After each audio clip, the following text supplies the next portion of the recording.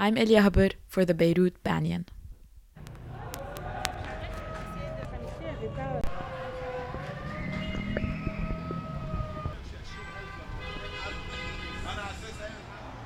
There are a few sounds that you only hear at night here in Beirut, and these would be people chanting to go to close the ring.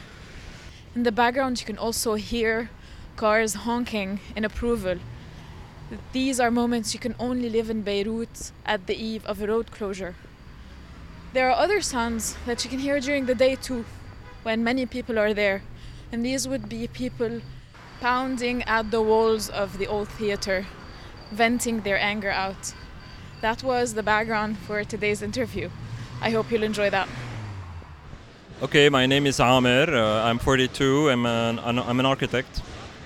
Ahmed, it's pretty loud now. It's a Sunday. People are kicking, expressing their anger, their frustration.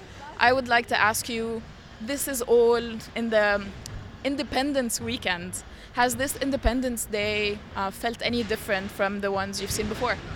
Well, I think for all my 42 years I have been spending, I think this is the first real Independence Day. As a citizen, I felt I belong to a place that belongs to citizens.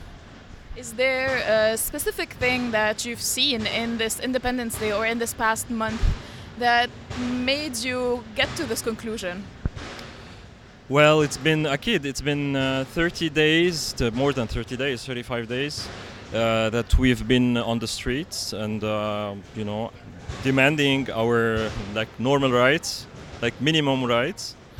And by doing this, we are improving every day our position towards this government. On the Independence Day, it was really a small apotheosis about where we're standing now, and I'm sure it's going very good.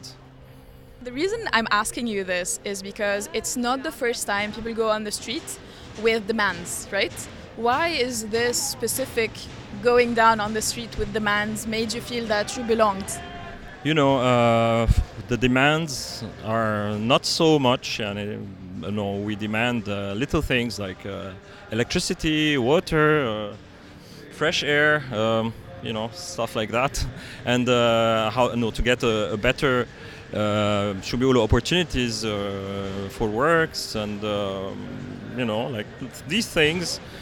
It makes you go down the street. I don't know how it began exactly, but what I know is that everyone just felt it in the same time, I suppose, and I cannot say I'm on the lowest part of the society, as إنه مرتاحين but yeah, I need to go and demand my rights and to make that noise that we're doing every day at 8 o'clock or wherever we are. It's amazing. We're having a very, very good, peaceful approach about that revolution. There are, I think, inputs from everywhere around the world. They are taking Croatian or Ukrainian or other style of revolutions that are putting in. And I just hope everything is going to go to a very democratic thinking and civil and laïc state. What have you learned in the past month, whether yourself on how to resist or maybe show protest, or maybe about your fellow countrymen or about the country in general? What I've learned is that I believe as a Lebanese who has a lot of principles towards what my parents gave me through my living with them, my education. I'm against corruption. I'm against a lot of negative things that might harm our rights. And what I have been doing for the past month is I'm not practicing my job conveniently. So what I'm doing is I'm drawing, and I feel I'm super inspired these days.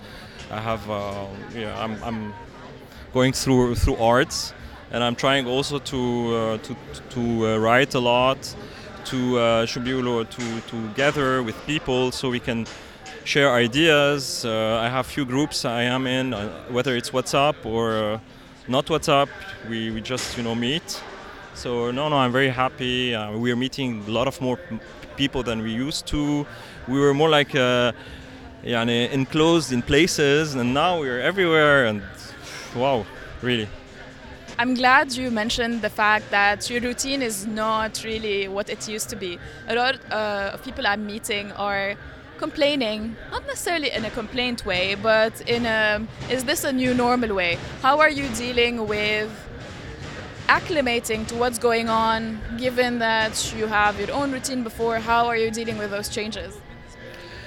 Well, the changes are not easy. It's a revolution in the end. A revolution, if it's going peacefully, I don't know how much it will make an impact. So, unfortunately, there will be violence, and it happened already. And unfortunately, Allah yarhamun, the guys that were ahead, they are now martyrs of the most beautiful revolution. I think all the others that were martyr, they are not as much as these are, because this is I'm sorry to say that. I mean, I don't mean anything towards these, but maybe it wasn't the same situation. Now it's strong, it's pure, it's you everything is mafdouh. I don't know how to say mafdouh.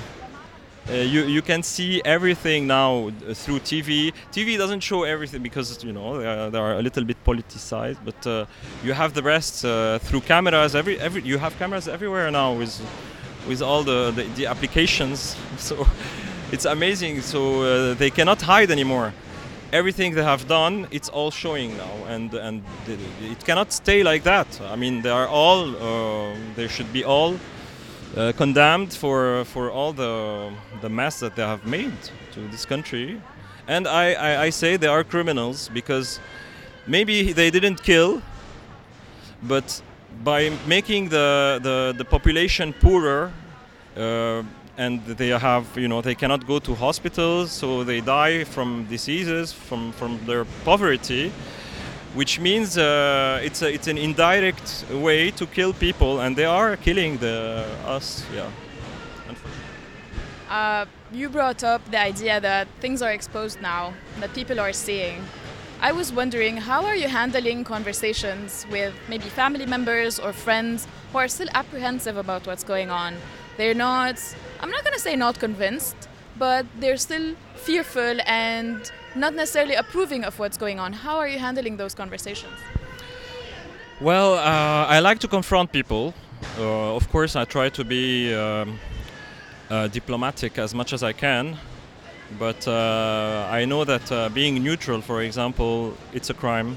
So you have to take a position, and if they are against it, then they are with the others, and since they are not with the others, they are with us. They come back to us. So this is how I convince them they have to be on somewhere. And what do we have to lose? What we have been living before this revolution, it's only it was the end of the whole. We were down. So now everyone who's saying that the revolution is creating this crisis that we're now living, it's not true. It was way before, and now it emerged. We are seeing it right now, and we are seeing the truth. So it's better to see the truth than not. I mean, otherwise it would have been worse. And anyway, we were كنا مدعوسين على راسنا يعني وهلا طلعنا طلعناهم. My last question to you. In a couple of years, when people are looking back at this moment in our history, what do you think they're going to remember, or what would you want them to remember? Well, what I want them to remember that it is a peaceful revolution. It's an artistic revolution. It's a human revolution. I hope that in 10 years or any time soon, that we will be an independent country and we will not have to depend on any other countries around us. I don't have any country, a specific country to say, but just be a real independent country, and we can open a market with all the world, and as long as there is not one that is eating us, because we are a small country. So after we finish this revolution, and if it works well, we have to be very, very protective about our position. Elia Haber signing off from Martyrs Square for the Beirut Banyan.